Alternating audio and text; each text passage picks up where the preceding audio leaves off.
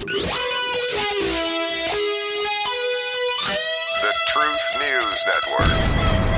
The greatest country on earth in shambles. Bill Gates already mapping out the next pandemic. The medical profession by law prevented from telling patients the truth. How do we survive this? Well, we the people stand up and stop taking it. We win at the ballot box. And we do that by getting the truth out into public ears. TNN, the Truth News Network.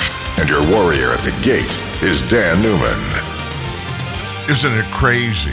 Here we are, we're watching all of this stuff just come undone around us, and there's nothing we the people can do about it.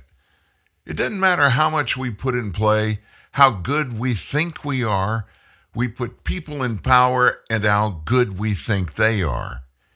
Nothing that we think is the important thing. All that matters is what the end result looks like. And who makes the end result, after all? Well, it's you and me. We're the players in this thing. We're the good, we're the bad, we're the ugly, we're everything. And it's our world, and others are doing everything they can to make it not be our world, but to make it their world. In other words, in their world, they want us to be just little pawns that do nothing but listen to what they tell us to do and then do it. Wow, do I sound bitter this Monday morning? I'm not bitter at all. I'm just trying to be a realist and say good morning to you. Things are sometimes not as they seem to be. We just need to make sure that we're finding out the facts and we're making decisions for our lives and the lives of others that are part of our purview. Make them be the best that we can make them be. That's what this is all about. Nothing matters. It doesn't matter how anything looks. All that matters is how everything is. Wow, it's kind of dark, Dan.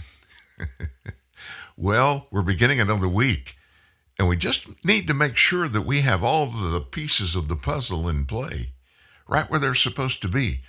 Do the best that we can do, and then all of the other stuff, well, it's just got to fall in line. Seek ye first the kingdom of God and his righteousness, and all these things will work together for good to them that love God and are called according to his purpose. We've got to stick to that. If we stick to that, folks, if we do the best that we can do the right thing in everything that we have any say-so over, just do the right stuff. What everybody else, whatever they do, it really doesn't matter. It's a big piece. It's a big puzzle. We just got to do our best. And if they don't do their best, well, it's just going to be what the big picture looks like. And all we can affect is our part of the big picture. Wow, welcome to TNN Live, Monday morning. Is this a sad song? Yeah, it is. Sometimes life is sad. Sometimes there are a lot of pieces that we can't control. We just got to put them all together and do the best that we can do. Lost and all alone, I always thought that I could make it on my own. But since you left, I hardly make it through the day. My tears get in the way, and I need you back to stay. I wandered through the night and searched the world to find the words to make it right. All I want is just the way it used to be. I need you here with me, and I've got to make you see that I'm lost without your love.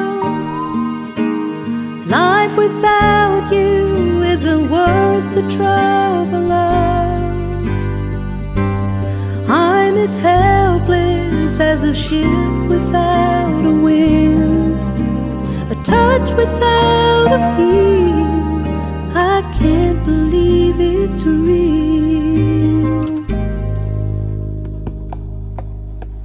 Someday soon I'll wait, find my heart won't have to break.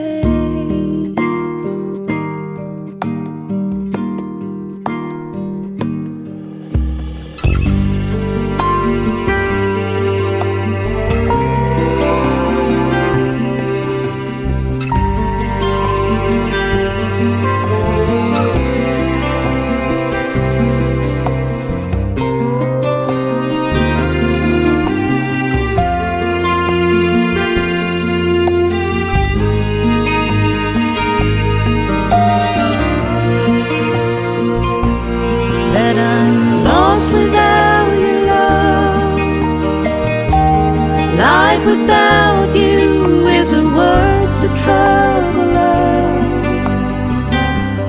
I'm as helpless as a ship without a wind, touch without a feel. I can't believe it's real.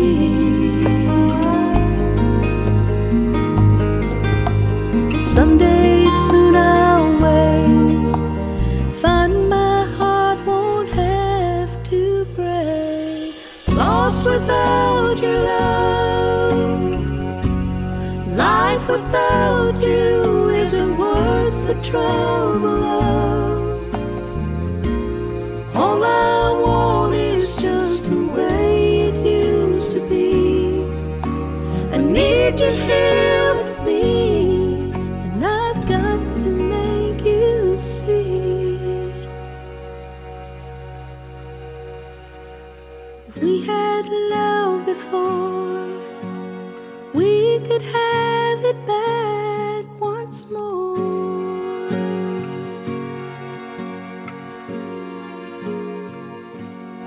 We had love before. We can make it what we want it to be once more. Doesn't that speak to what our lives are all about? We're the players in this thing. And I know there are pieces of our lives we really don't have any control over. Our government has too much power over us. But we've just got to figure out how to put this puzzle together and make it be what we want it to be. My good friend from New Mexico said it best. Pastors the biggest church in New Mexico. Nothing changes if nothing changes. Nothing changes if nothing changes. What a great saying. What a truthful thing that we all must learn. If we want everything to be different, if we want anything to be different, whatever we can do within it to make it be what we want it to be and to change it, we've got to change what's in it. Now, we may not have total say-so about it, but whatever our part that we play or can play in it is not what we want it to be. Let's change it. Let's just get up on the high side of things instead of just sitting out there and griping. Griping doesn't do any good to anybody other than just to let something be made known. And then let's change stuff. How about let's do that? Well, we're going to start this show today, getting the week going for you. And we're going to tell you about some things that are not very good. But you know what they are? They're facts. Some of these things will slap you in the face today because mainstream media is not talking about them. Whoever you normally listen to is not talking about them. They're making it be what they want it to be and what they want you to think it is. Facts, if they are facts, they live in a vacuum. And all we do here is find them and bring them to you like this. Did you know that President Biden's border chief smuggled more than 100,000 economic migrants into the U.S. from May to December through a hidden parole pathway that they admitted was what they were doing? On June 12th, earlier this month, Alejandro Mayorkas, remember this, he's a Cuban-born, equity above the law, business-friendly, pro-migration zealot. He's welcoming another 20,000 migrants this month, next month, the month after that, every month through this parole pathway. Now, what is this all about? Well, many establishment reporters who cover the migration beat were unwilling or they were unable to describe the covert migration pathway, even though it was exposed in November by Todd Bensman. Bensman's at the CIS, the Center for Immigration Studies.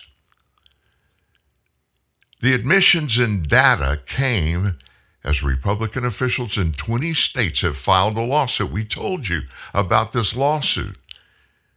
It's against this hidden inflow, using the term in the process called parole.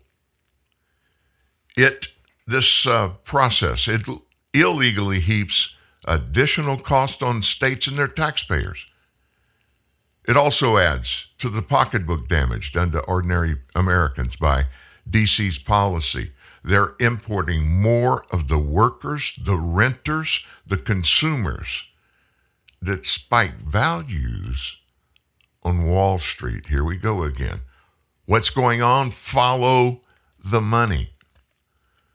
The New York Times was given an official briefing on this parole pathway. It's been given a legal-sounding jargon-style name, CBP-1. Isn't that a cool name? CBP-1, that stands for Customs Border Patrol 1. And they came up with that name, that cool name, to hide what it's really all about. Before January 12th, the CBP-1 process was open only to migrants who were recommended by a government-approved nonprofit organization, which applied on their behalf. From May to December, more than 109,000 migrants entered the United States this way. Now think about that. Every month. And those parole pathway migrants, they're not part of that 1.3 million illegal migrants number that were welcomed by Mayorkas' agency during the fiscal year 2022. These are extra. And they're flying below the radar screen. At least they were till we found out what they're doing. Officials are now using the parole pathway to import 20,000 more migrants every month. Now, this is according to the New York Times, that bastion of journalistic integrity, right? Now, this Biden inflow delivers 250,000 more migrants per year, despite a 1986 ban on corporate hiring of illegal workers. Got to find them jobs. Got to have something to attract them to come on in, right? Officials, they recently declared, they told us they're going to use the same parole pathway to import an additional 360,000 migrants every year from these countries: Haiti, Cuba, Venezuela, and Nicaragua. Together, the two inflows, that 240,000 and 350,000, it is on track to add at least 600,000 extra economic migrants every year to our economy. That big labor flow is roughly one extra migrant for every 7 Americans who entered the workforce each year. Now, what happens to those jobs that formerly belonged to, Native Americans, legally immigrated Americans? They get kicked to the curb. Under law set in 1990, Congress caps legal immigration at about 1 million people per year. 1 million a year. That number, 1 million a year, legal immigrants coming in here, coming through the legal process, that number, 1 million a year, is more legal immigrants allowed than any other country in the United States. But wait a minute, there's more than that. It's more than the total number of the legal immigrants that are brought in every year by every other country on earth. And then Alejandro Mayorkas, hey, he's going to add another 600,000 through what's called, I guess, a keyhole, something that he found, a way to keep quiet and do it, and he'll be able to say, oh, this is a policy that was put in place. It's legal. No, it's not legal. In 2022, Mayorkas also allowed 2 million illegal immigrants through the border, including about 600,000 gotaways who have been told they will not be deported if they don't commit felonies. Wow. What a shock for Monday morning, right? Well, listen, you want the truth? You come here to get the truth, you get the truth. That elite delivered 2022 flood of about 4 million forced down Americans' wages, reduced our high-tech investment in our workplaces. It pushed many older, sicker, and slower Americans out of jobs, wages, and eventually homes. While doing what? What's it all doing? Spiking investors' profits and stock values. It's all about the money. Young and middle-aged American men are less likely to be working now than at any time in U.S. history. That's according to a January 2023 study authored by Jonathan Rothwell. The official labor force participation rate for prime-age men fell from 97.1% in 1960 to 88.6% in 2022. That's using data from the Bureau of Labor Statistics' current population survey.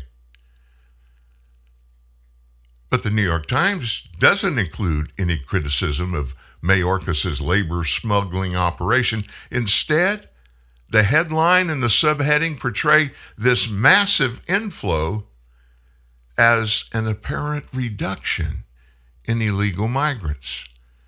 Yeah, what you do is just put a label on them, stamp them legal, even though they're not legal. This is not anything that Congress, we the people's representatives put in place. This was put in place singularly by Alejandro Mayorkas. Biden officials credit new border measures to decline illegal crossings. That's the headline in the New York Times. Crossings by migrants from Cuba, Nicaragua, Venezuela, and Haiti have plummeted, but Republicans and some Democrats have attacked new policies. They make it sound like, hey, Congress is doing everything they can do. But it's those evil Republicans who are attacking this policy that stops many illegals from coming across. What they leave out is Mayorkas has changed the title of this massive number of immigrants from illegal to legal, and that makes all of the numbers look better, right? The Times includes several pro-migration editors, and so the article quotes pro-migration advocates who say the hidden labor pathway is too small. We need to make it even bigger.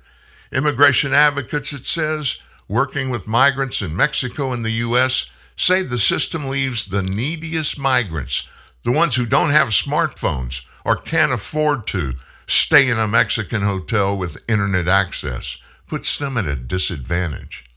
But, and this is a quote from the New York Times article, CBP-1 is turning out to be as awful as we predicted, one advocacy organization, El Otro Lado, wrote in a Twitter post on last Tuesday.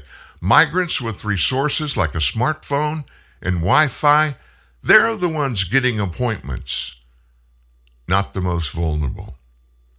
El Otro Lado has worked with the FWD.US advocacy group for West Coast billionaires. billionaires. Now here we go. Big money, big corporations.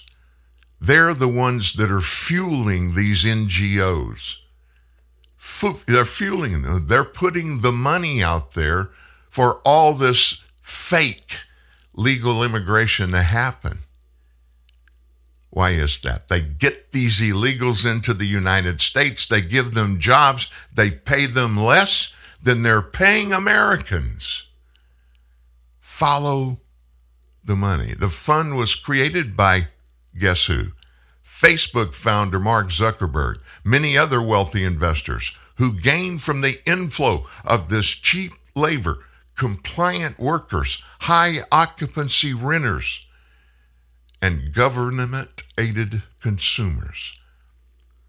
The press doesn't ask Mayorkas about the pocketbook impact of his easy migration policies on regular, ordinary Americans.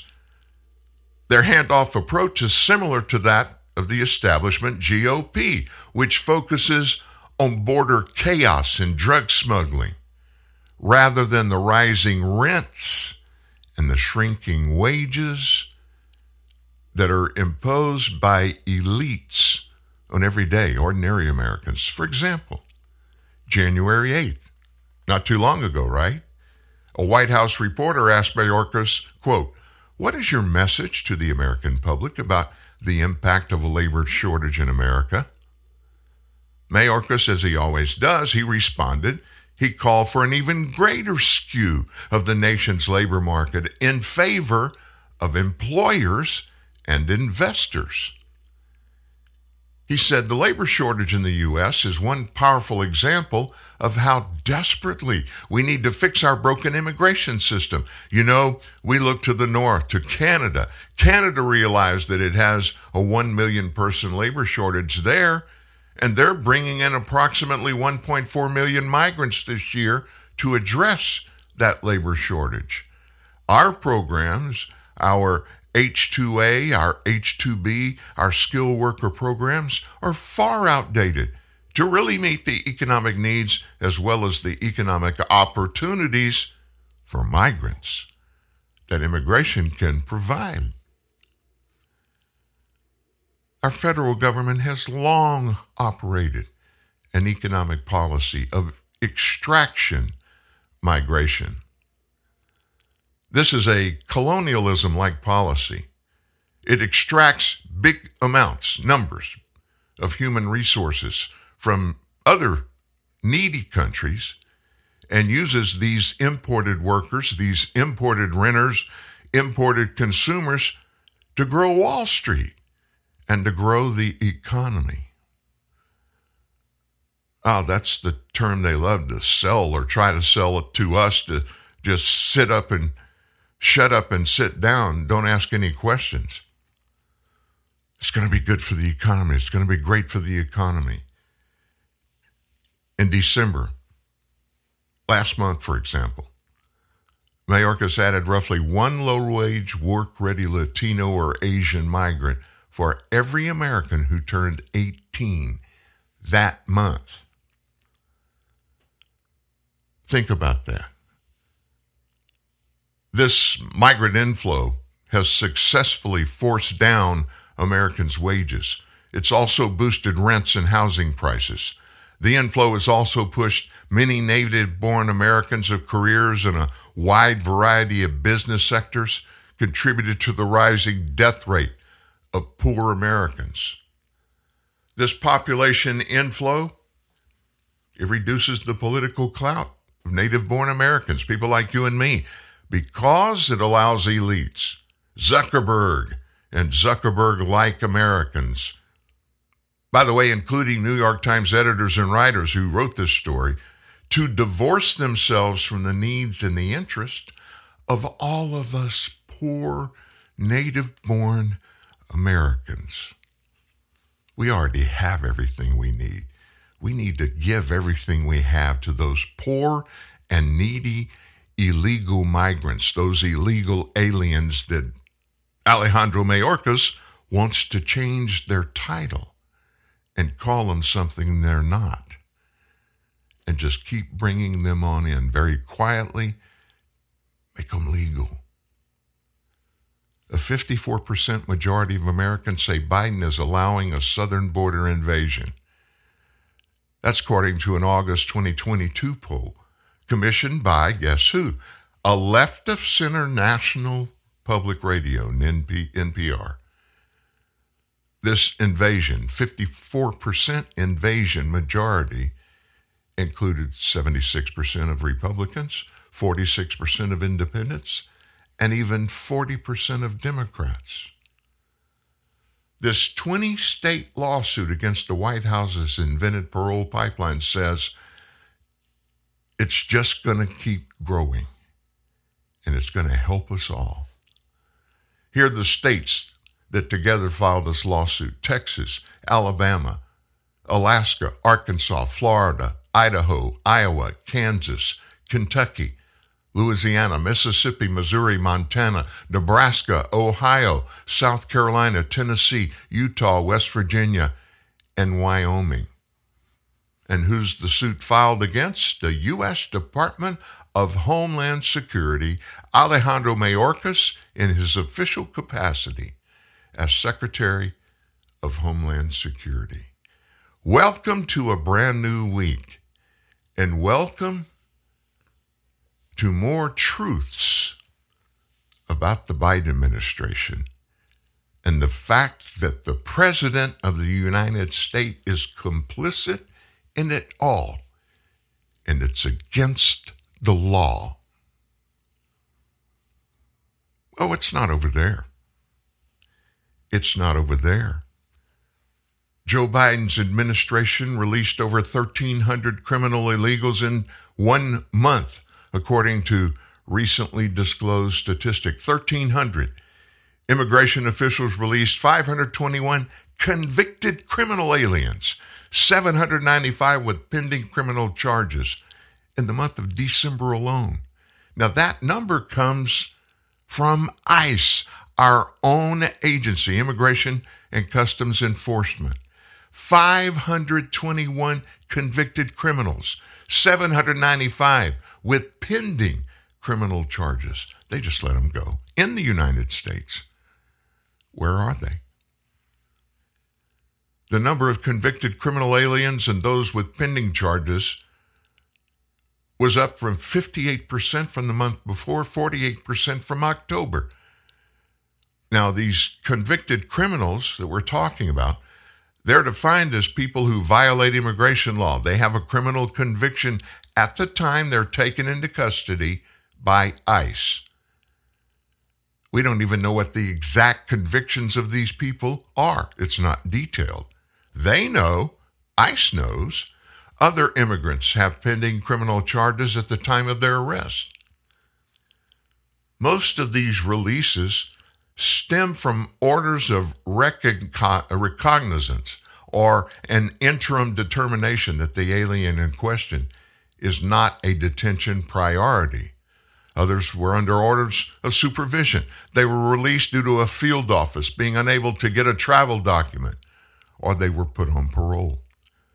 The latter, the parole, is a case-by-case determination for, quote, urgent humanitarian reasons or significant public benefit enabled by federal law. Here we go. That's that little niche that Alejandro Mayorkas found, and he's shoving all these, in addition to the ones we just told you about, shoving them into that little pocket. The law explicitly requires that those who cross the border illegally be detained.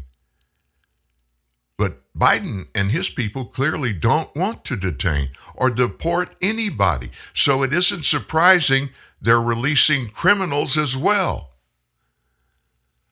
That came from Ron Kovac, press secretary for Federation for American Immigration Reform. Public safety and the rule of law are under attack to advance the Biden radical open borders agenda. Immigration officers told the Washington Times, which first reported on this data, that the releases we're talking about came from wanting to clear our room in preparation for the end of Title 42. That's that public health order that gives authorities the ability to quickly expel some illegal immigrants due to concerns they may have COVID. The Supreme Court, late last month, ordered the administration to keep Title 42 in place. Biden has been fighting to end it since he was elected president. Authorities also released in December more than 28,000 immigrants who violated immigration law but didn't have a criminal conviction or any pending charges beyond their immigration law violation. Another 203 convicted criminals were bonded out or given bond by a judge or a DHS official after a court hearing. Another 91 were bonded out with pending criminal charges. Another 1,414 were bounded out with no conviction or pending charges. Early stats from this month indicate the numbers might decline a bit from the December levels.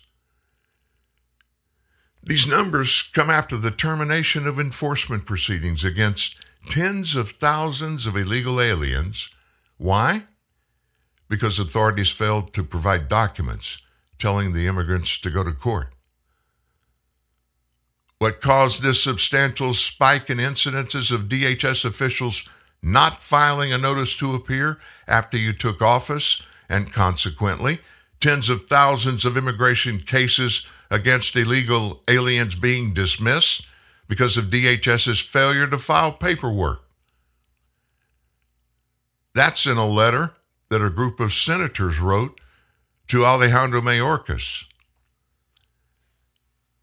Illegal immigrant apprehensions and releases have skyrocketed since Joe Biden took office and dramatically remade the U.S. immigration system to make it easier for illegals to get here and to remain here.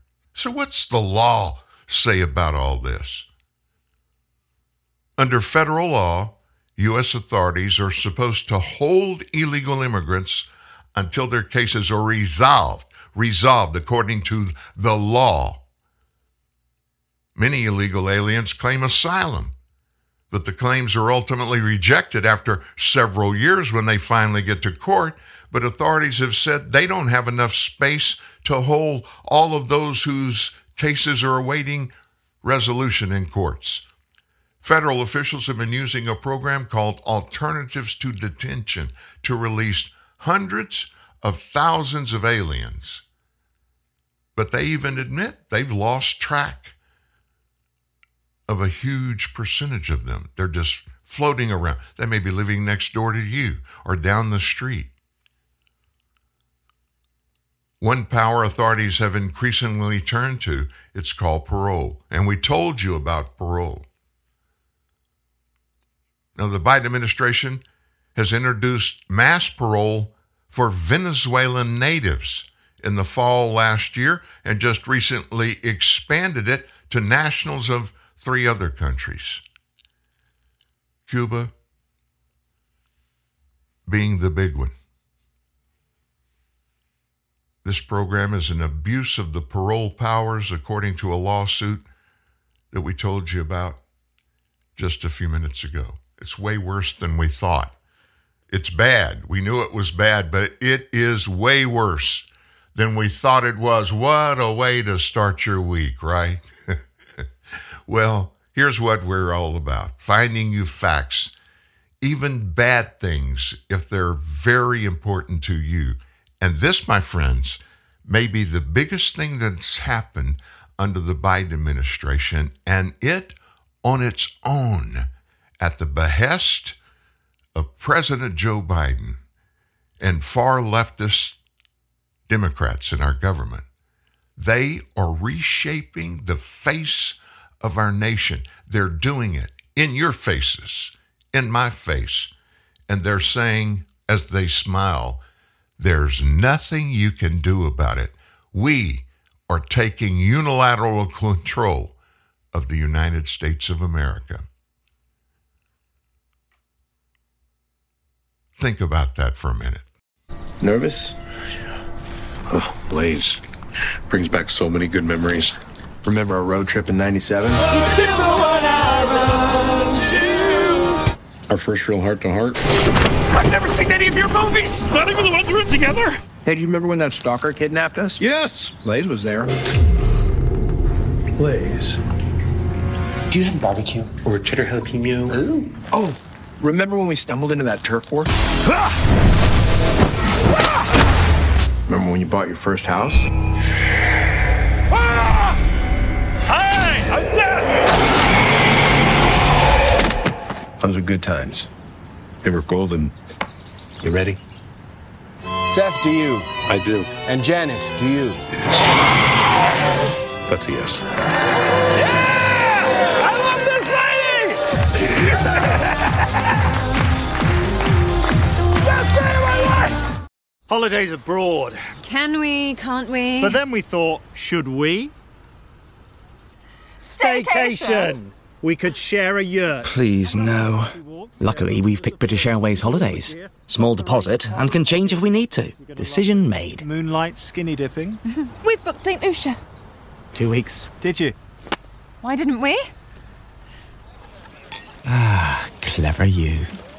British Airways Holidays. ATOL protected. It's time for a new year, a new you, and a new Volkswagen. Stop by D. Patrick today and check out our entire lineup, like the spacious Atlas with room for everyone, or the not-so-compact SUV, the Tiguan, and the always popular Jetta and Passat. At D. Patrick, we have a Volkswagen for every budget and every lifestyle. Check out all the Volkswagen models available at dpat.com. Make this year the best year in a new Volkswagen from D. Patrick on Green River Road.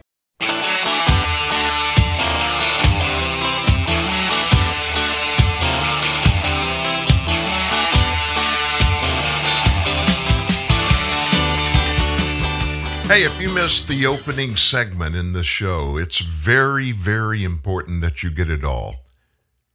Of course, you can go back and listen to this show after we go off the air at 11 o'clock, but don't wait till then. Go to the homepage of truthnewsnet.org. That story is there. And let me tell you what you need to do. When you get this podcast, when you download it from Apple Podcast, Spotify Podcast, Google Podcast, Stitcher, iHeartRadio, and there are even more that are picking it up. Go there, TNN Live, download it, spread it around just for the opening segment to friends that they too have no idea. I didn't before I researched and found this has been happening quietly under Joe Biden's watch. It's been purposeful, and the Democrats in power, they're united behind one cause. What's that cause, Dan? To fill our nation with illegal immigrants at the behest, principally, of big corporations that are using these people. They can pay them less, they'll work more, and it's all about increasing the bottom line of these big corporations. We knew corporations, by their structure, they have to find ways to build the bottom line for their stockholders, and there's only two ways to build the bottom line: increase your revenue or decrease your cost. What's the primary biggest cost in a company? I'll tell you factually. It's the cost of creating the product, the goods or services that are principally driven by the cost of labor. Drive the cost of labor down. How do you do that? You bring in people, you get them qualified to come here, and you can pay them a lot less to do the same job. They'll work longer than most Native Americans are willing to do. You bring somebody in that is obligated to you, and they'll work diligently. They'll do exactly what you tell them to do because you're giving them a free ride on the backs of the American taxpayers. And as long as they can keep it quiet, they can get away with it. And so far, they've been doing a darn good job, haven't they? Now, is this the only thing going on? No, not even close. This thing that happened up in Memphis, The murder, the slaughter of Tyre Nichols. I'm sure by now everybody's seen at least one or two of those body cam videos that have been posted online that show what those 5 African-American cops did to that African-American young man. There is no other way to describe it than they murdered him. They slaughtered him. The nation and the city of Memphis, which is a really good city. I love Memphis, Tennessee. Over the weekend, struggled to come to grips with the video that was released showing these 5 cops pummeling Tyre Nichols. Footage that left a bunch of unanswered questions about what looked like an ordinary traffic stop that involved one black motorist and about other law enforcement officers who just stood by as he laid motionless on the pavement. These disgraced Memphis cops, who were also black, they've been fired, they've been charged with second-degree murder and other crimes in Nichols' death 3 days after his arrest. The video released renewed questions about how fatal encounters with law enforcement, they continue, even after calls from everybody on the left, everybody on the right, for calls for change. A spokeswoman for the Memphis police declined to comment on the role played by other officers who showed up at the scene. Memphis Police Director Cyrilyn C.J. Davis said the other officers are under investigation too. Shelby County Sheriff Floyd Bonner said 2 deputies have been relieved of duty without pay, while their conduct or lack of conduct is being investigated. Nichols' stepfather, Rodney Wells, he said the family would continue to seek justice and get some more officers arrested. He said several others failed to give aid, making them just as culpable as the officers who threw those blows. Cities nationwide, they had braced for what they thought would be, demonstrations not as bad because, after all, the cops that killed Tyre were black. Protests were scattered, nonviolent at first. In Memphis alone, several dozen demonstrators blocked I-55, the bridge that carries traffic over the Mississippi River toward Arkansas. Semi-trucks were backed up for miles. Demonstrators at times blocked traffic while chanting slogans, marching through the streets of New York City, L.A., Portland, and Oregon. In Washington, protesters gathered across the street from the White House and near Black Lives Matter Plaza. Memphis, it stays on the edge now. They're waiting for a bomb to explode. Ahead of the protests, some downtown Memphis businesses boarded up windows. Now the school system canceled all their after-school activities. Memphis Shelby County Schools, which has about 100,000 students, postponed athletic events and extracurricular activities over the weekend. One protester, Christopher Taylor, a Memphis native, he said, "I cried to see the officers appearing to be laughing as they stood around the beating." There's no other way to describe it. It's one of the most evil things I've ever seen. It's really a bad situation. It's a blight on this nation. So over the weekend on Fox and Friends Morning Weekend, Stephen A. Smith, you see him all the time. He's a sports guy primarily, but he's a spokesperson for the black community in many respects. I have a lot of respect for Stephen A. Smith. He went on Fox and Friends Morning and Saturday, and he kind of explained what's going on and how most people in America that are willing to be, honest about what they see, what happened in Memphis. And I like how Stephen A. Smith paraphrased everything. All right, back to our top story. Memphis police released the body camera video showing the brutal beating of Tyre Nichols. His mom describes her grief after the death of her son. I felt a lot of pain and discomfort in my stomach And at the time, I didn't realize what it was. But once I found out, then I just said that was my son's pain that I was feeling.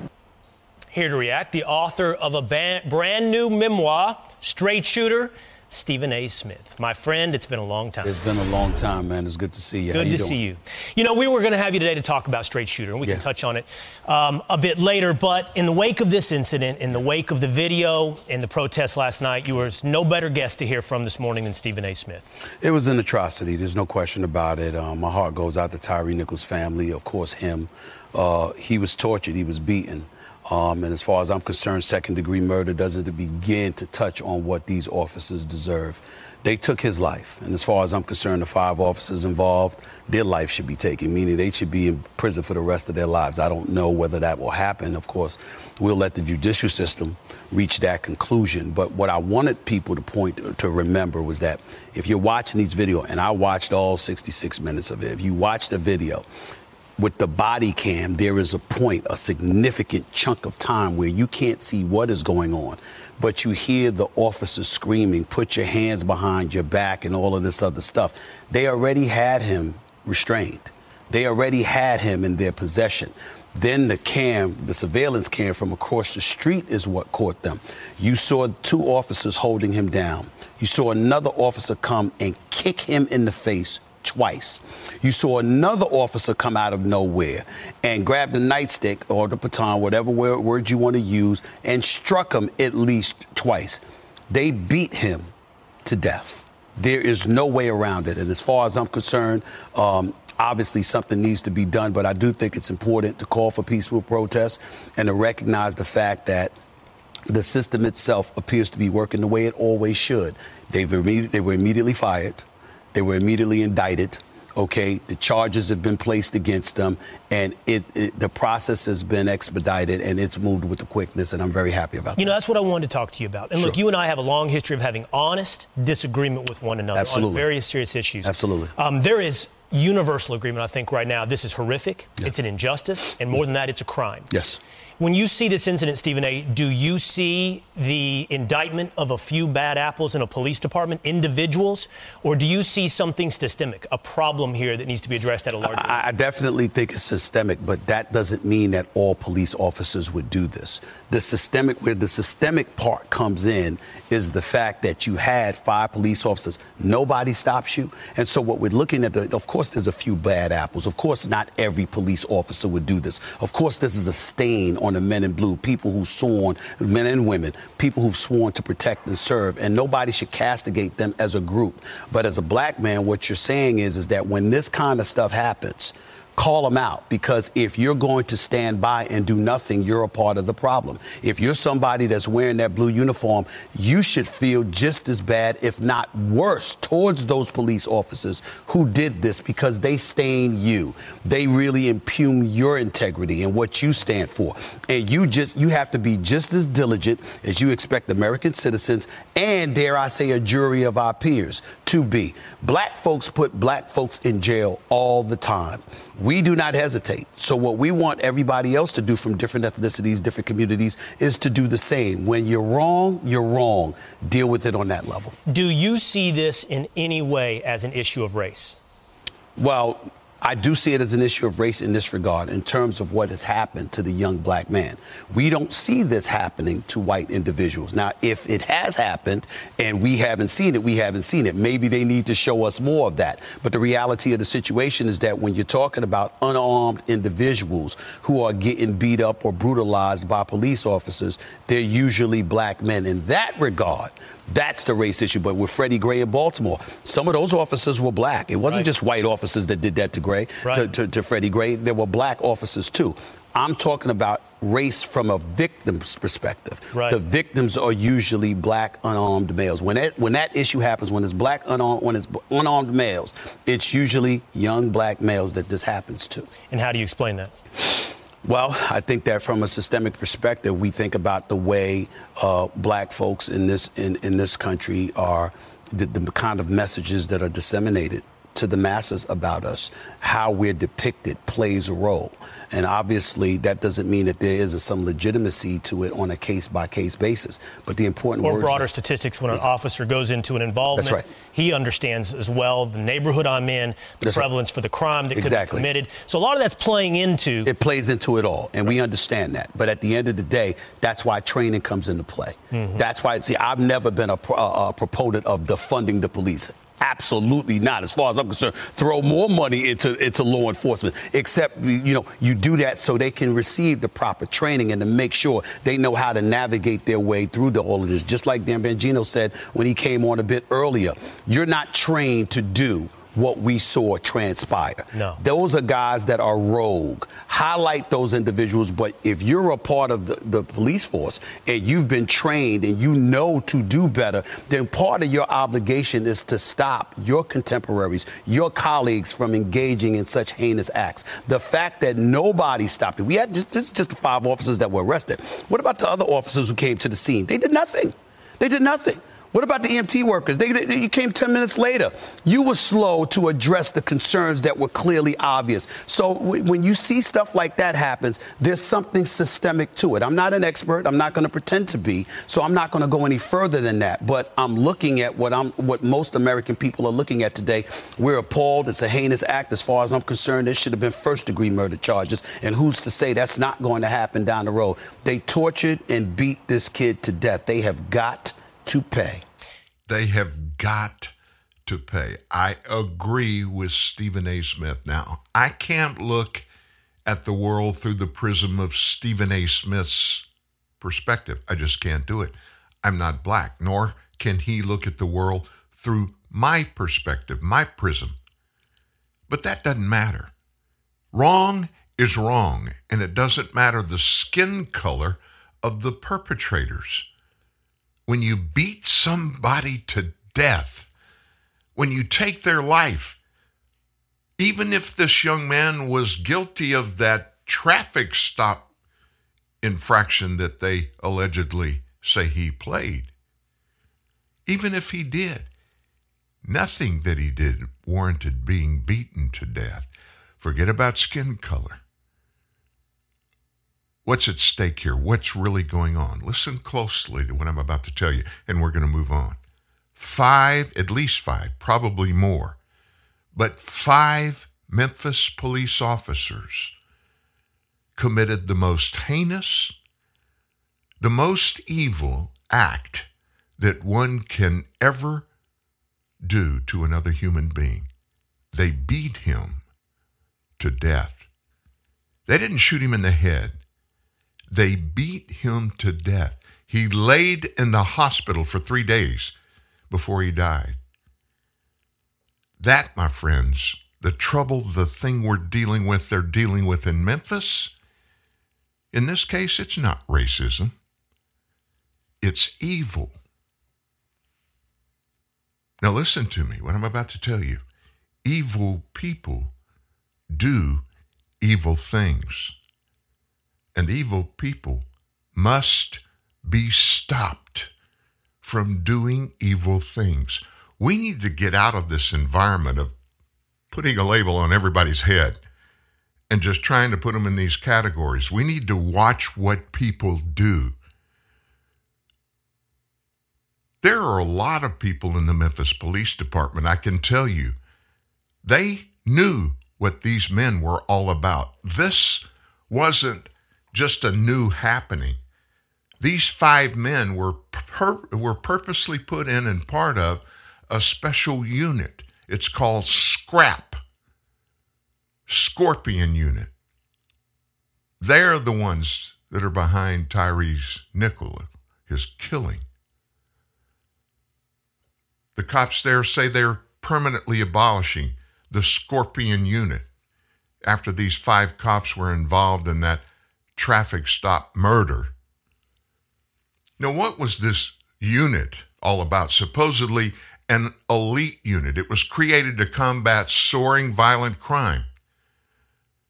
That sounds like a logical, feasible thing to do. Have specialists in the area of attacking violent crime in one city. But critics say its aggressive tactics and its lack of oversight were just a recipe for tragedies like this fatal beating of Tyree. The decision came after Memphis cops Cyril and C.J. Davis met with members of the unit Saturday to discuss the path forward for the department and the community in the aftermath of the tragic death of Tyree Nichols. And so the cops, they came to a conclusion. It's in the best interest of all to permanently deactivate the Scorpion unit. Others of the Scorpion officers agreed unreservedly with the decision. How did this even happen? How was it allowed? So let me read you the official public statement about the deactivation of the Scorpion unit. Here we go. Today, Memphis police officers assigned to the Scorpion unit, that stands for Street Crimes Operations to Restore Peace in Our Neighborhoods. They met with the chief, C.J. Davis, to discuss the path forward for the department and the community in the aftermath of the tragic death of Tyree Nichols. In the process of listening intently to the family of Tyree Nichols, community leaders, and the uninvolved officers who have done quality work in their assignments, it's in the best interest of all to permanently deactivate the Scorpion unit. The officers currently assigned to the unit agree unreservedly with this next step. While the heinous actions of a few cast a cloud of dishonor on the title Scorpion, it's imperative that we, the Memphis Police Department, take proactive steps in the healing process for all impacted. The statement was finished with this particular statement. The Memphis Police Department remains committed to serving our community and taking every measure possible to rebuild the trust that has been negatively affected by the death of Mr. Tyree Nichols. We're going to move on, but let me just say this. This didn't exist in a vacuum. This didn't just suddenly happen. This Scorpion unit, it's been in operation for years. There are people in the police force, and obviously there are people in the Memphis public that have watched some of these actions of at least these 5 officers in the Scorpion unit, the way they've been operating among the public over the past years. It didn't just happen. It's been growing and growing and growing. And poor Tyree Nichols and his family, he had to be the one to pay the price to get this evil group dismantled. I can tell you what, the people of Memphis, their government in Memphis, they better have a big insurance policy, because there are going to be some lawsuits. There'll be some probably filed this week. Civil rights attorney Ben Crump, he's representing the Nichols families. When he gets involved, an African-American specialist attorney for incidents like this, somebody's going to pay a lot of money. But money won't bring Tyree back. This is so sad. It's just a shame that we live in a nation where this is kind of allowed. This kind of stuff, this kind of thinking is okay with people in law enforcement? The obvious answer is, of course it's not okay. Well, maybe it is, because this kind of stuff there at the Scorpion unit, it didn't just happen. There are, I promise you, if they'll dig in and look into the history of these men in this group, there have been other incidents of violence perpetrated by these guys. They've gotten away with it. No accountability. And Tyree Nichols gets beat to death, and that's finally the thing that caused somebody to say, well, we thought this unit was bad, but maybe we'll just go ahead and dismantle it. Yeah, but it took the death of Tyree Nichols to do it. We're going to move on. What are we going to talk about next? Ron Klain, the chief of staff in the Biden White House, he's leaving. It's interesting. Ron Klain, who we never see, he stays in the background.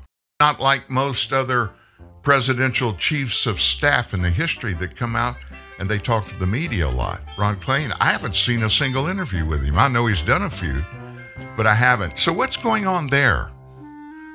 I always ask that question when something pops up that doesn't have an immediate explanation. It makes you say, Well, we're going to let you hear some of the stuff that Ron Klain has had to say about his tenure in the Biden administration. Get set. You're going to laugh a bit. I promise you. Talk to Dan. Call 1-866-37-TRUTH. TNN Live. The Truth News Network. Here's the latest traffic report. Looks like miles of trouble-free driving with Napa Auto Parts. Your local Napa Auto Parts dealer in Modesto has a full line of quality parts for your car or truck. Napa Auto Parts keeps America running, and Modesto Auto and Truck is ready to keep your vehicle running in tip-top shape for years to come.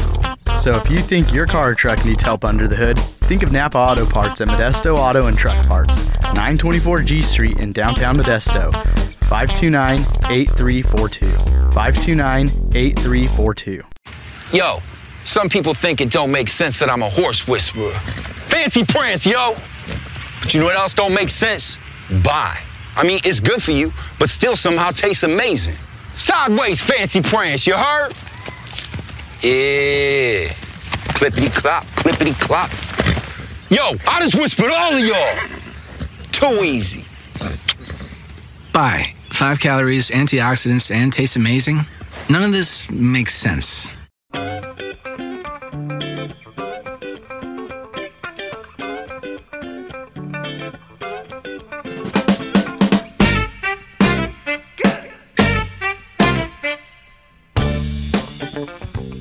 Before we get back right at it, I don't want to forget tomorrow Steve Baker will be joining us. Steve Baker he's out in the investigative field again where he goes, and he comes back in every Tuesday to join us to bring us the latest. He is an investigative reporter, an investigative journalist. He's got his nose in a whole lot of things that are important that many of are kept hidden until somebody like Steve ferrets out facts that we need to know. So he'll be with us in our second hour tomorrow at TNN Live. You don't want to miss that. So what about Ron Klain? Well, he is Joe Biden's chief of staff, and he's leaving. And on his way out, it just seemed like late last week, he felt like it was incumbent upon him to make some things known that happened on his watch as the chief of staff in the Biden administration. So he took to, of course, network channels like MSNBC. He was on Deadline, White House, and he had a few things to say, talking about the Biden administration. Klain said that the president has had a record of impressive achievement and accomplishment. And I'm going to give you this information as Ron Klain laid it out there. Don't throw up. And don't laugh while you're listening to this. Biden has a record of impressive achievement and accomplishment, including the fact that he managed the largest land war in Europe since Truman and passed the largest climate change bill in America's history. Klain said, quote, "I'm very proud of what the president's been able to get done here. He's passed the most significant economic plan since FDR. He managed the largest land war in Europe since Truman, passed the second largest health care bill since LBJ, got more judges confirmed in his first year than any president since JFK, passed the largest climate change bill in history, and managed to pass the most significant gun control legislation since President Clinton. That's a historic record. He did it all while tackling a public health crisis worse than any president since Woodrow Wilson has faced, and with the narrowest legislative majority in the Congress of any Democratic president in 100 years. So I think it's a record for the ages. I think it's a record of impressive achievement and accomplishment, and I think it's been done under some very difficult circumstances. Now, I got to be honest with you. After listening to what he had to say, It just makes me think we need to get ready for another face to be put up on Mount Rushmore. And it would be the face of President Joe Biden. According to Ron Klain, Joe Biden and his administration have made it a perfect nation, the United States of America. And our perfection here, it's just spilled over in the Biden administration, and it's just fixed everything in Europe. They're not at war anymore in Europe. Well, wait a minute. Isn't there that Ukrainian war that happened while Joe was president? Well, that wasn't his fault. It wasn't his responsibility. And of course, what he's doing over there, he's giving Vladimir Zelensky all the money and equipment and everything that he needs to beat Vladimir Putin. So again, once again, Joe Biden is the savior of the world. Well, I know this will probably surprise you, but there are others, some others in media actually, that disagree with White House Chief of Staff, outgoing White House Chief of Staff Ron Klain. Oh, yes, Joe Biden painting a rosy picture of the economy. Unfortunately, it's not true. Wages are not growing faster than inflation right now. Take a look at the data. Wages are up 4.5%. Inflation is up 6.5%. So inflation is still cutting into our ability to spend and save. We are continuing to see large companies resort to mass layoffs as well to offset near record high inflation. Joining me right now is Strategic Wealth Partners CEO Mark Tepper. Mark, it's great to see you. Thank you so much for being here this weekend. What is your assessment of the macro story as Joe Biden tries to paint a positive picture of this really steep inflation that is still pretty elevated? It's still a problem. And despite the rhetoric you hear from Joe Biden, the economy is softening. And someone's going to have to tell him, when you live by the sword, you're going to die by the sword. And it just seems like they're too busy, popping champagne bottles, trying to celebrate the fact that, yes, we're past peak inflation, but that core PCE number is still 4.4%, which is still double the mandate. And the sticky components of inflation, wages, rent, food, that's all still running sky high. And for him to take a victory lap on this 2.9% GDP number, most investors don't understand how that number is actually calculated. So that is actually the quarter over quarter number times 4. It's annualized. So you have the third quarter versus the fourth quarter, you multiply it by 4. What we really need to look at is the year-over-year number. No one talks about that number. And that's how every other country looks at GDP growth. And fourth quarter of 22 versus fourth quarter of 21 was only up 0.9%, President Biden. 0.9, not 2.9. And that's down from 1.9% the previous quarter. So that is a completely different story. We are slowing down. And I'm expecting, Maria, the next 3 quarters of GDP prints to actually be negative. Yeah, well, yeah, and there's a debate on how severe the recession will be, not necessarily if there will be a recession. But, Mark, what's going on with these markets and how are you allocating capital right now? Look at what's happening. The backdrop is clearly a slowdown in the economy. The backdrop includes major corporations from, Meta and IBM to Dow Chemical cutting jobs, and yet the market is up. We're talking about potentially one of the best months since last July for some of the averages. The NASDAQ double-digit 10% year-to-date. Why are we seeing this big pop in stocks, and are you buying into it?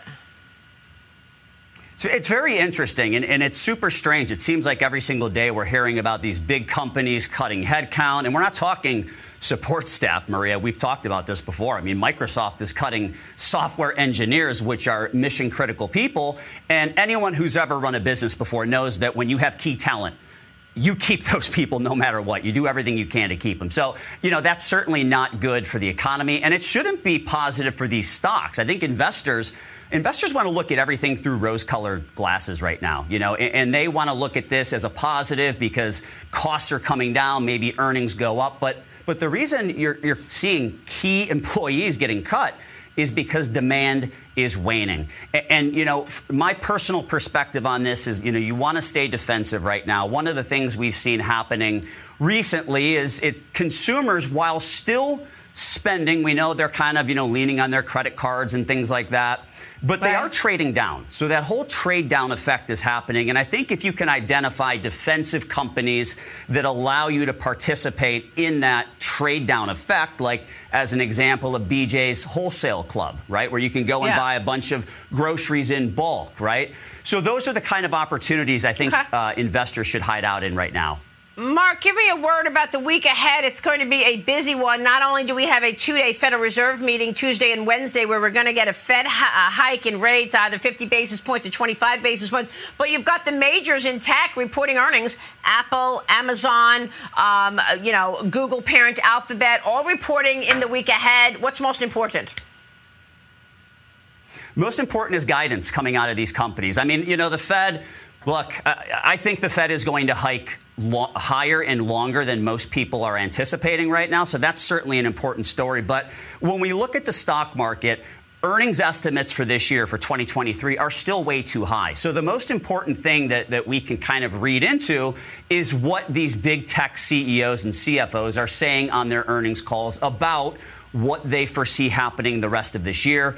Earnings estimates are still way too high. I think analysts are pricing in like 4% earnings growth this year. I think it's more likely we see negative 10%. So that's what we'll keep our eyes on. Wow, that's a big negative number. Mark, it's great to talk with you. Thanks so much. So you got a little different perspective there than you heard from what Ron Klain had to say, now Biden's former chief of staff. And you heard Maria talking to that financial expert there, and they were just kind of pushing around, not coming up with any real answers of why are these mid-level management experts being shelled by these major corporations. Well, what did we start the show with today?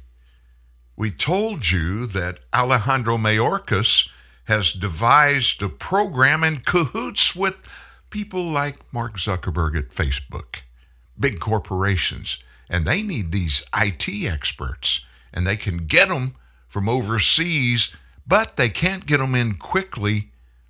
And so Mayorkas and company have created this new process where they can do just that. They get them in, but what they're not doing is putting them in the legal process. And so their jobs aren't being reported, the ones that they're filling, from these mid-level management people that are leaving because their jobs have been eliminated. What those people were doing in these major corporations didn't get eliminated. The people that were there, they're being replaced in large part by these immigrants that are coming into the United States in the hundreds of thousands that being snuck in by Alejandro Mayorkas. Hey, if it quacks and waddles, it's always a duck. Nothing exists in a vacuum on its own. Anything that anybody does, anything that you do, it doesn't exist in a vacuum. There are reasons for it, though everybody around you may not know. And then, of course, there are the after effects of what you do. Nothing exists in a vacuum. No action does. And sadly, that's what's playing out in our nation's economy. And there's going to be a bust. There's going to be a big bomb that happens. Well, brand new week. We're about to start a brand new month. February's a big month for us. Marianne's birthday is on the 4th. Valentine's Day is February 14th. That comes around every year on the same day, right? That's when we express our love for our significant others. And it's a double big day for me because that's the day in 1975 Marianne and I got married. Boy, did we create something big. We could go on and on about that. I'm certainly not going to do it. But February is going to be a big month. And I'm really glad that I've got 47 years, about to be 48, with the love of my life. And I know Marianne's listening, and I want to say thank you for the ride. Thanks for coming and letting me be part of your ride in life. We've gotten together and we created 3 wonderful children They created 6 wonderful grandchildren for us, and we've got a really good life. I'm thankful. From top to bottom, I'm blessed. And I want to thank God, and I want to thank Marianne for that. What else is happening? Well, there's something going on in response to this Roe v. Wade opinion that rolled out a couple of months ago from the Supreme Court, doing away with Roe v. Wade at the federal level. And I can't imagine it ever being more egregious, the response to that, than the legislature of Minnesota, the state legislature. What am I talking about? After 15 hours of very contentious debate up there, the Minnesota Senate passed legislation early Saturday morning. And why is it a big deal? Well, it guarantees the right to abortion. It guarantees it at the state level, a bill pro-life Republicans have called the most extreme in the nation. It's called the PRO Act, P-R-O, the Protect Reproductive Options Act. It passed in the Minnesota State Senate 34-33 after Republicans had unsuccessfully tried to amend the bill 35 times. What's in the bill? It states that every individual has a fundamental right to make autonomous decisions about the individual's own reproductive health. Democrats up there had fast-tracked the legislation in response to the U.S. Supreme Court's decision last summer to overturn Roe v. Wade. That ends the federal protections for abortion. While the right to abortion was previously guaranteed in a 95 decision by the Minnesota Supreme Court, Doe v. Gomez, abortion rights activist and Democrat, said the PRO Act is necessary to codify abortion rights into state law, as well as rights to contraception, fertility treatment, and pregnancy. What Minnesotans are afraid of is to see potentially that what happened at the federal level with our Supreme Court could eventually, in some future time, happen here in Minnesota. That was said by the bill's sponsor, State Senator Jennifer McEwen, a Democrat from Duluth. The decisions of our courts, the upholding of our fundamental human rights, are only as strong as the judges who uphold them. Supporters of the bill say it will not change the status quo in Minnesota. Well, if it's not going to change anything, why have it? That's just somebody from the Deep South throwing that idea out there. They tell us the PRO Act solidifies Minnesotans' human rights into state law and is an insurance policy that our rights won't be taken away by politicians or judges. That's according to Dr. Sarah Traxler, who's the chief medical officer at Planned Parenthood, who would think they wouldn't have their noses in anything to do with codifying a law regarding abortion. All I want, and doctors across Minnesota want, is to provide the best care we can to our patients. And by passing the PRO Act into state law, the Minnesota legislature will allow us to do just that, she added. Well. You know, it was just a matter of time.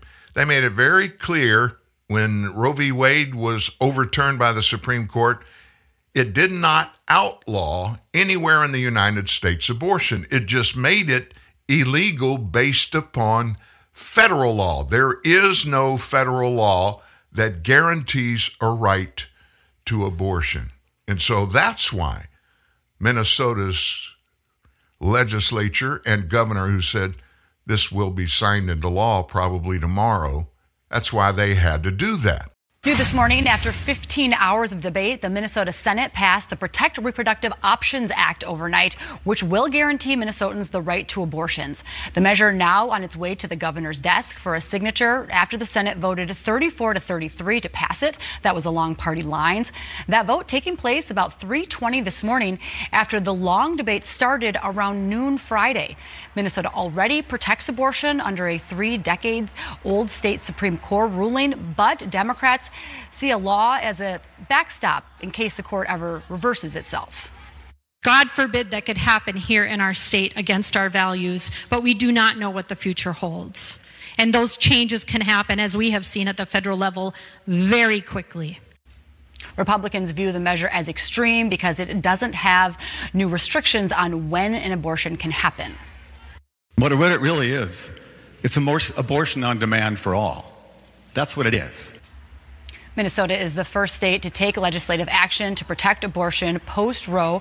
Governor Walz plans to sign the bill early next week. There you go. That's from the media up in Minnesota that have a closer look than you or I did.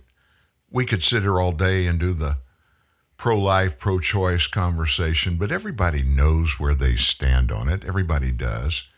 And it just boils down to this. Nobody can credibly say, nobody can biologically say that when you abort a quote-unquote fetus, you're not killing somebody. Nobody can claim that. Credibly. You heard the term I put in there, credibly. Because nobody knows biologically for sure when life begins. And I've always made this point. It boils down to this for me. 6 inches, maybe even just 3 inches, marks the difference in that argument. That's the length of the woman's birth canal, 3 to 6 inches. That is the determining thing in the abortionist's right in their minds between killing a human and just doing away with a bunch of tissue. And that's sad. Wouldn't you think that a prudent person would look at that as a possibility of killing someone? Would look at that and say, if I'm going to come down on one side of this discussion, this argument, I'm going to come down on the side of letting that human being live, because we don't know for certain that human being was biologically a human or not. I'll never understand how anybody reconciles doing that. I just won't get it. They can say, and they have, and I've listened ad nauseum through my entire adult life about the excuses that are given to justify abortion. You can't make it seem realistic in life circumstances. You can't do it, but you can do it in Minnesota now. No holds barred. Go for it. Whatever you want to do, you can do it. Somebody that has really gotten active, at least in media circles over the last couple of years, that I really like a lot, former CIA director and former Secretary of State Mike Pompeo. He also, before all of that, he was in Congress as a legislator for the state of Kansas. So Friday and again over the weekend, Pompeo sounded off about Adam Schiff's griping after the prominent Democrat, which he is, Adam Schiff, was formally removed from his seat on the House Intelligence Committee. Now, Schiff had been on that committee for a long, long time. He, as a congressman, represented and I forget the number, the district in California, but he'd just been rolled over again and again and again out there. New House Speaker, Republican House Speaker Kevin McCarthy removed Schiff, and Schiff's fellow California Representative Eric Swalwell from the committee this past Tuesday, specifically doing so, pointing to Schiff's repeated lies to the public. And McCarthy also removed Representative Ilhan Omar, a Democrat of Minnesota, from the Foreign Affairs Committee. Mike Pompeo, he took particular issue with Adam Schiff, and he argued, did Pompeo, that Schiff should be nowhere near classified information. Now, let me say this. This is not a guy giving his opinion based upon just his opinion. Mike Pompeo was the CIA director when Adam Schiff was doing all this crazy stuff on the House Intelligence Committee. Here's what Pompeo said. Adam Schiff lied to the American people. Pompeo said, during my time as CIA director and Secretary of State, I know that Schiff leaked classified information that had been provided to him because he was the chairman of the House Intelligence Committee. Pompeo told panelists in this show that he was on that Schiff nearly ruined the committee while he was serving as chair. Last week in a press conference, the ousted Democrats called their removal an act of revenge and an unfair smear. Pompeo said Schiff couldn't be trusted on the committee. When we provided information to him and his staff, it ended up in places it shouldn't have been with alarming regularity. This is Pompeo explaining it. In the end, I decided I held back information from them as a result. Now think about that. He was Secretary of State. He was CIA director. The legislative entity, that part of our government, that branch of our government, is charged to be the oversight of other people in the federal government. That would include the House. That would include the House Intelligence Committee. And Pompeo is saying, as director of the CIA, which he was, and as Secretary of State, which he was for Donald Trump, he withheld information from that committee, intelligence, classified information, because Schiff was leaking it. That's a horrible thing for somebody to have to say. But you and I, we've talked about it for a couple of years, over and over again. Adam Schiff leaked information. And also he lied over and over again about numerous things. You remember? I have uncontroverted facts, evidence that Donald Trump was elected by Vladimir Putin and Russia. That was back in 2016. He maintained that for 4 years. He never gave anybody the evidence, and he never gave it to the Intelligence Committee members, of which he was part of. Pompeo explained that House members have a responsibility to protect sensitive information and an obligation to keep it in the right places. Schiff, Pompeo pointed out, chose instead to spread unfounded political talking points. Now, what would those be? What I just told you. He said that over and every Sunday, any of the Sunday morning talk shows that would have Adam Schiff on, the mainstream ones would ask almost every time, are you certain that Donald Trump colluded with the Russians to be elected? And Schiff would say, I have uncontroverted evidence that happened. You would think if it really happened, and especially in light of the fact that the House, they impeached Donald Trump twice and he never gave the evidence to his own committee. If there had been any evidence, you know, and I know, everybody knows, he would have put it out there because he wanted to get rid of Donald Trump probably worse than Nancy Pelosi did. Pompeo said, I watched the House Intelligence Committee under the leadership of Adam Schiff. I watched him denigrate and lower its ability to actually perform its function. When he was out talking about the Russia hoax, going on to say that the Hunter Biden laptop was Russian disinformation, knowing that it almost certainly was not, that's indecent and dangerous, and it affects every American. Wow.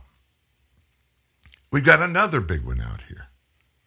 Something that Republicans in the House are about to launch into. What could that be? We haven't talked about it, but it has to do with COVID-19.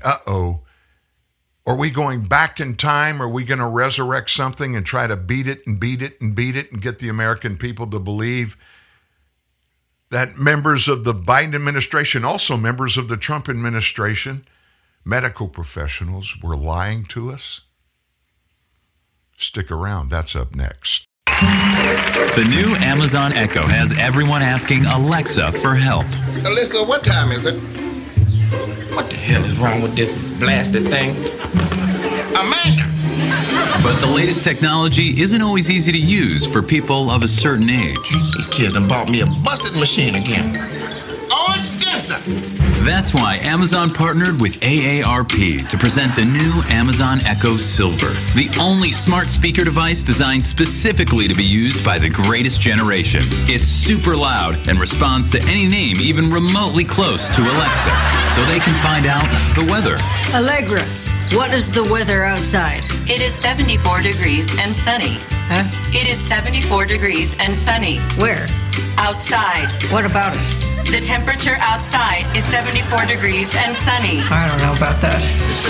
The latest in sports. Clarissa, how many did old Satchel strike out last night? Satchel Paige died in 1982. How many he get? Satchel Paige is dead. In what now? Died. Who did? Satchel Paige. I don't know about that. Even local news and pop culture. Anita, what them boys up to across the street? They are just playing. They what now? They are just playing. You say they just playing now? Yes, they are just playing. I don't know about that. Pair it to smart devices like your thermostat.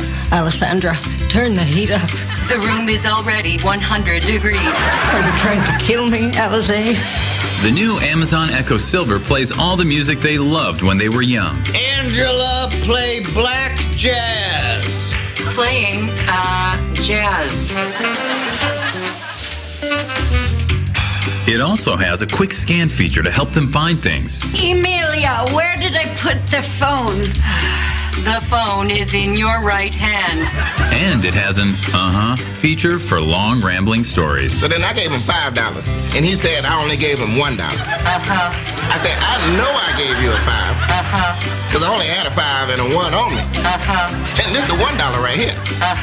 So, I mean, you tell me who's crazy. Amazon Echo Silver. Get yours today. I said get yours today. To order Amazon Echo Silver, send a check or money order to Amazon.com right now. In the clown car of the deep state, you will never find a greater den of scum and villainy. You need a hero. Here again, blaster in hand, is Dan Newman. I really don't understand what that blaster could be that's in my hand. I guess it's the truth. Hey, what a novel idea. We talk about our government. We talk about all things to do with our society, and we find facts. Who would think that we would need somebody in the media other than the real media? You know, the likes of ABC, CBS, NBC News, MSNBC, CNN. Why would we need Truth News Network? It's because those people that comprise those networks that I just gave you the names of, they're out there doing things that aren't about giving you and I the truth. They're giving us a painted perspective of their own that feeds into the politicization of the other side of our government. The ones that want the government to be totally in charge of everything.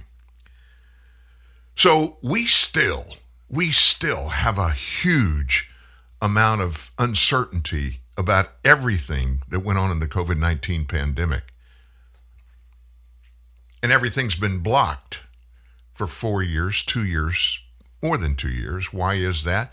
Because under the Biden administration, we got a Democrat in the White House. We have a Democrat-led House of Representatives and a Democrat-led Senate. So they just did everything in total disregard to the opposing views. Why did they do that? Because they could. So now some Republican senators, led by Roger Marshall of Kansas, have reintroduced legislation that bans the feds from funding, here we go again, gain-of-function research. So the ones that are for this, they argue that gain-of-function research, which is intended to make a virus more transmissible or deadly, that doing this gain-of-function research that does that can help scientists predict and prevent future pandemics. Chinese scientists were conducting gain-of-function research on bat-based coronavirus in that infamous Wuhan Institute of Virology, where many speculate COVID-19 emerged from.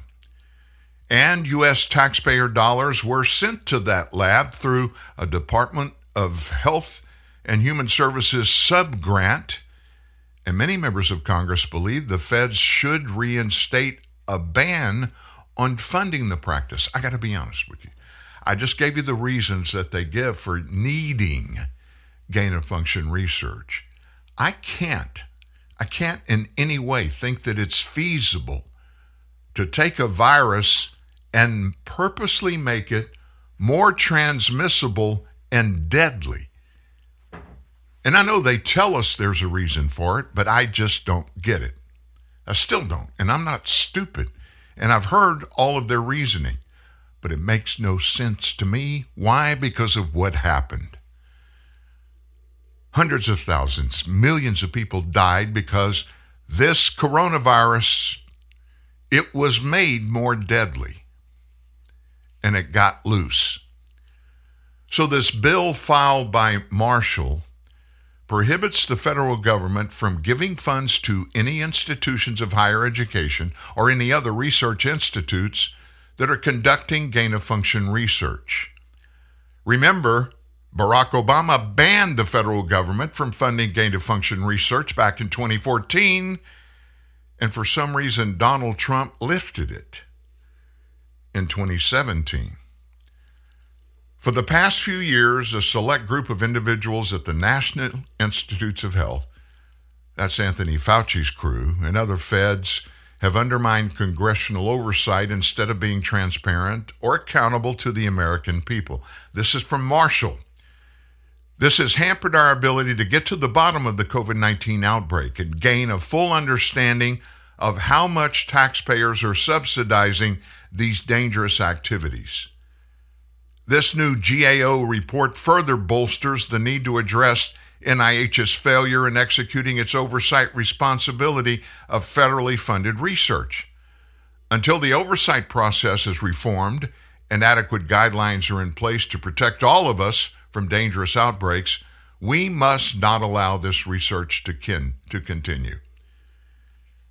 Now, WIV has received more, that's the Wuhan Institute of Virology, has received more than $600,000 in U.S. taxpayer dollars through a sub-grant from the NIAID. What is that? That's NIAID. That's a branch of the National Institutes of Health, and it's directed by Anthony Fauci. Anthony Fauci gave this money, this $600,000, and we know it's more than that.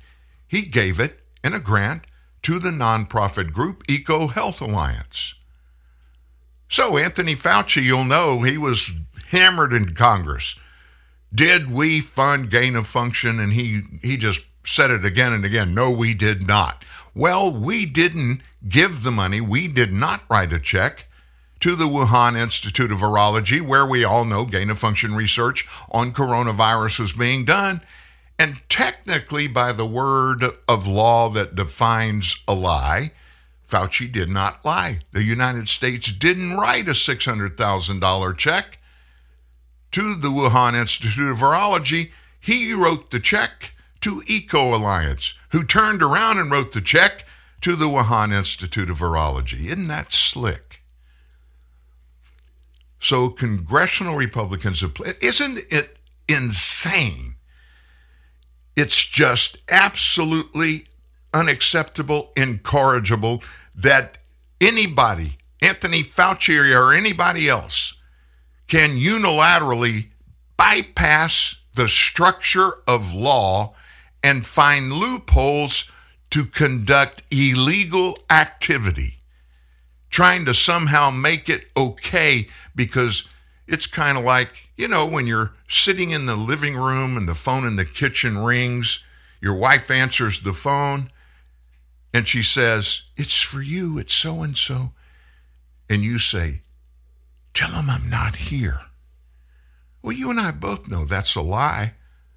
So she tells him, "I'm sorry he's not here. Can I have him call you back?" Okay. She hangs up and said, "Why did you make me lie?" And you said, "Well, I really wasn't right here.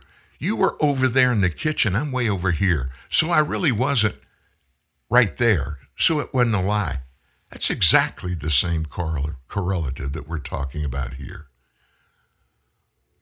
Congressional Republicans have pledged to investigate our grant disbursement, along with the origins of the COVID-19 virus.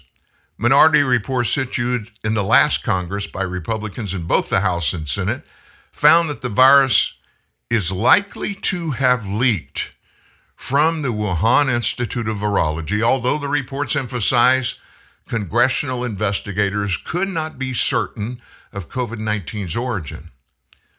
Ohio Representative Mike Turner, now the chairman of the House Intelligence Committee, accused intelligence officials in December of stonewalling a committee investigation. Why would they do that? We've got to keep it quiet. We've got to keep it quiet. And that's what they're doing. So let me tell you what we're going to do next. We're going to introduce you to the Biden energy official, his energy department head.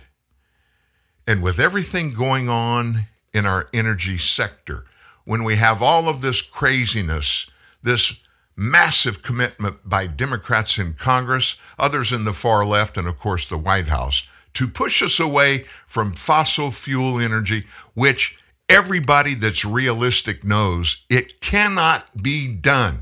The United States cannot exist and still keep any small element of our economy, keep it in place if we don't use fossil fuel energy. The green energy lie, it's still a lie. We can't exist on it. It doesn't work. Biden's new Energy Department director?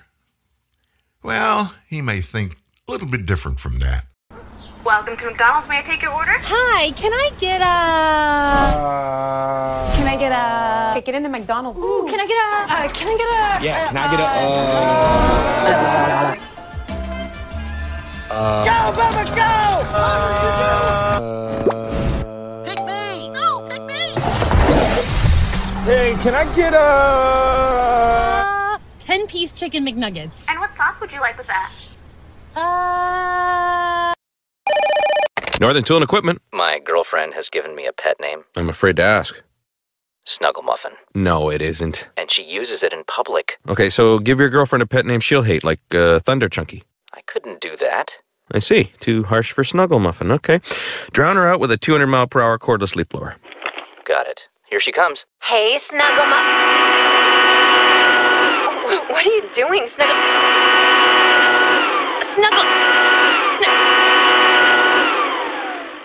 I am so out of here. Wait.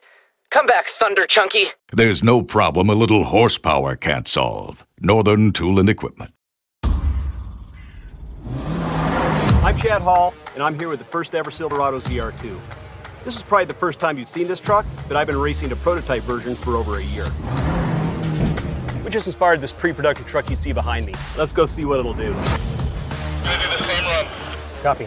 It's got phenomenal power, acceleration, good ground clearance, skid protection, and you've got the Multimatic PSSV shocks, so it's just going to be that much more of a fun truck.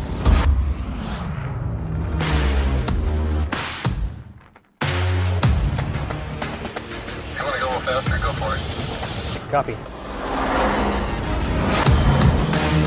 It's an amazing truck. You're going to want to get your hands on one.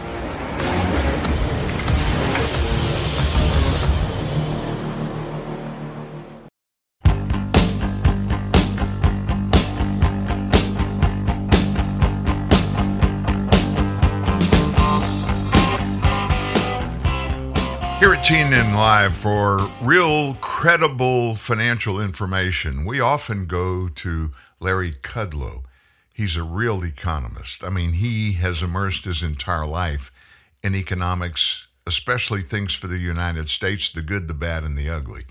And before we let you meet Biden's energy czar, Larry Kudlow weighed in about what the House GOP is doing regarding energy.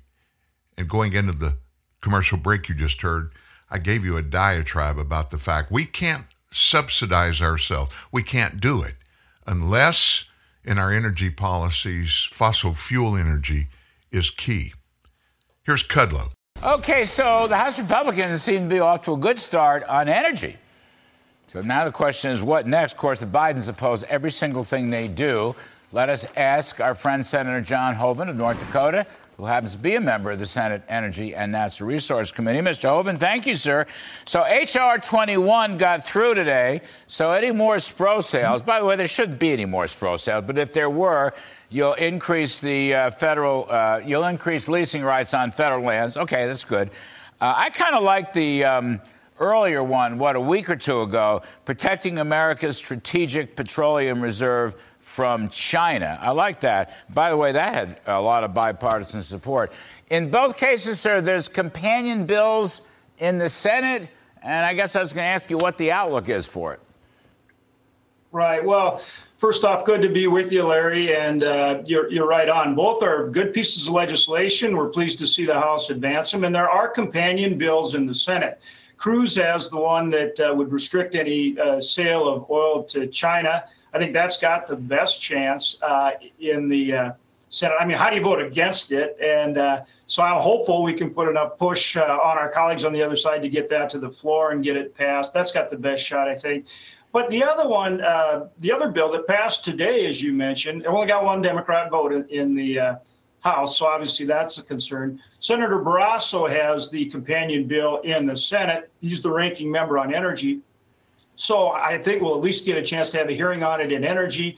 Can we get it across the floor? I don't know. But like you say, that's a really good one because it requires that if there's any further sales of oil from the Strategic Petroleum Reserve, that there has to be a corresponding or greater production domestically here at home. And of course, that's the real solution, is more production here at home. And of course, that's what the Bidens continue to oppose, ignoring the election returns. They just will continue to oppose that. That's the fundamental problem in a nutshell, Larry. No question about it. I mean, oil right now, even though the Biden administration talks about, what they've done to try to bring down oil prices, so on and so forth, it is $1 higher today than when they came into office. We are producing less than when they came into office. And we're in a situation where the Strategic Petroleum Reserve, as you mentioned, with a 640 million barrel capacity is down to about 370 million barrels. What happens if we need it now? And the oil prices are going back up, $86 Brent crude, $80 a barrel for WTI. That's going back up. That doesn't make it a very good situation for trying to fill it back up. Now, does it for the administration to go out and try to buy barrels of oil to put in there? The last proffer that they put out did not get a response, which tells you they're going to have trouble filling it back up.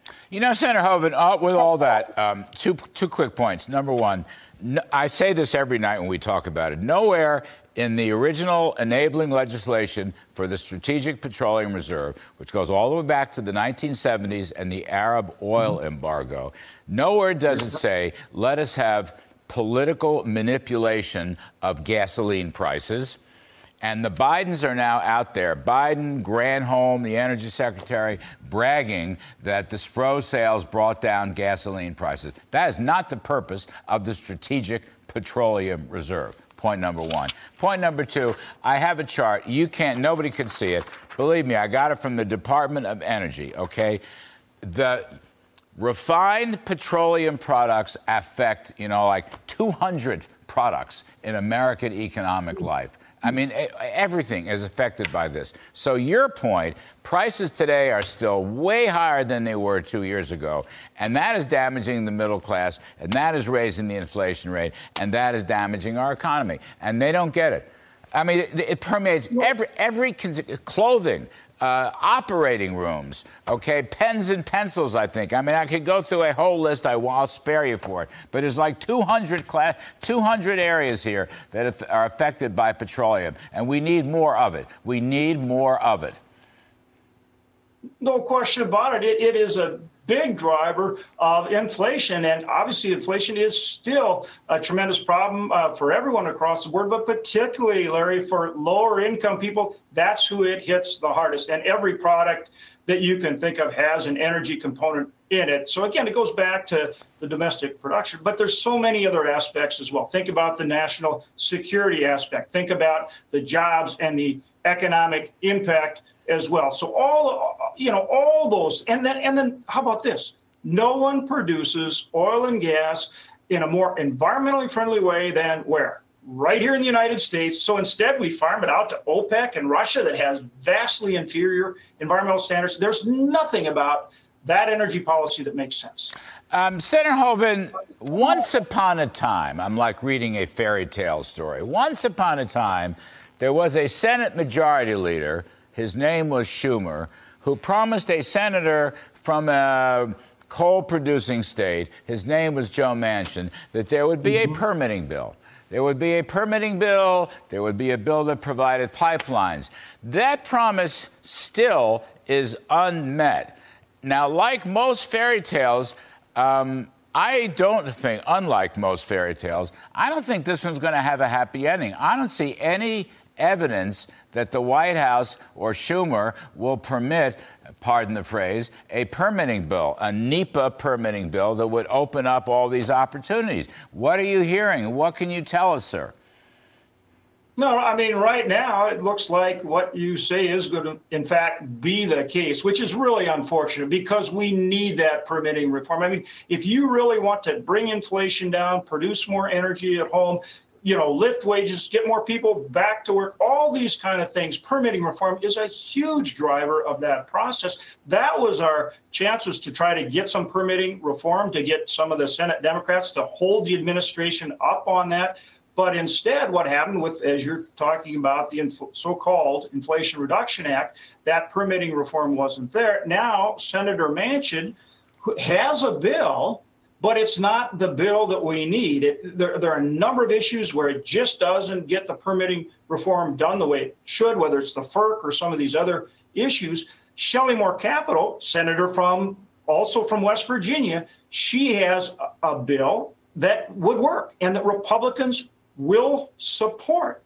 And if, as you said, Senator Schumer's willing to bring it forward, as he said he would, an actual permitting reform bill, there'll be a lot of Republican support for it, but it's going to have to be something very close, if not the Capitol version. I thought, sir, when I grew up as a child, which was several centuries ago, that fairy tales had happy endings, that Aesop's fables always had happy endings. But this permitting fairy tale does not look to have a happy ending. I'm just editorializing, Senator Hoeven. It's just me. I know you're much younger, and you probably don't believe in fairy tales anymore.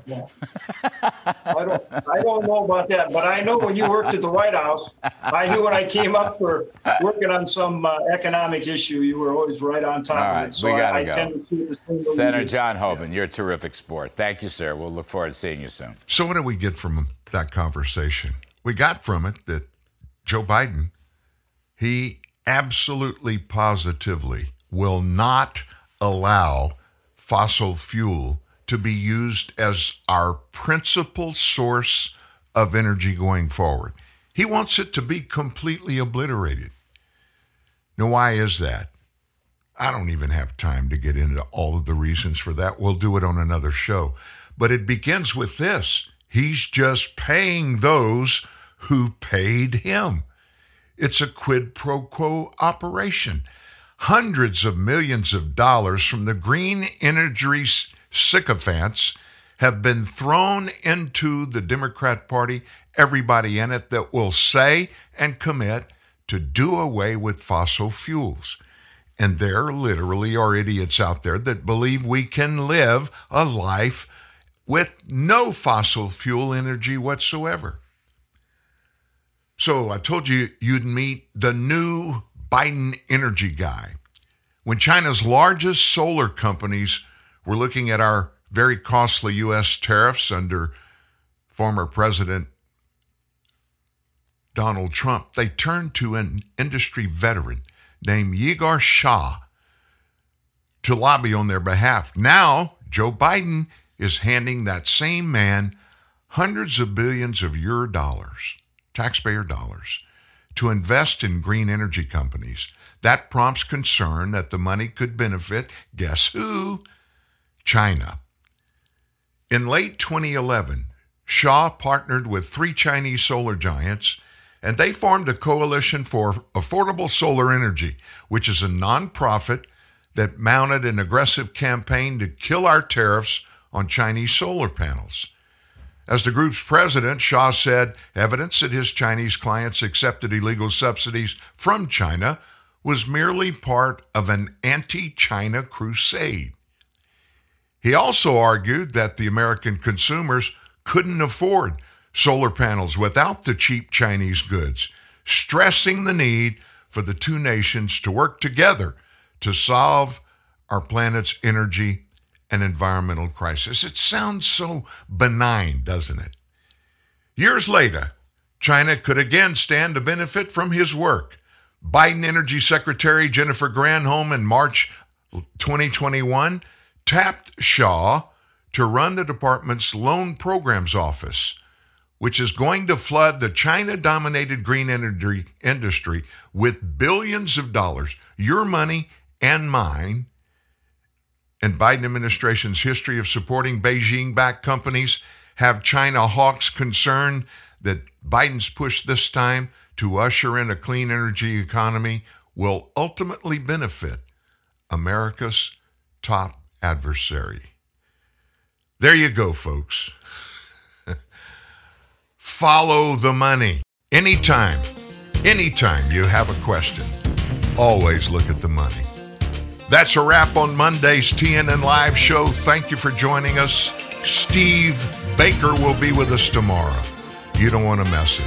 Have a great Monday. We'll see you then. Every day it seems we hear the same old story. Every day there's lovers giving up on love. People say it's just a fact of modern living. All around us, people fall in love and marry. Then we hear they're breaking up and wonder why. Did they mean it when they said it was forever? All I know is what I feel. Forever is a long, long time. Longer than we ever realized. Forever is a long, long time. I'm gonna love you the rest of my life.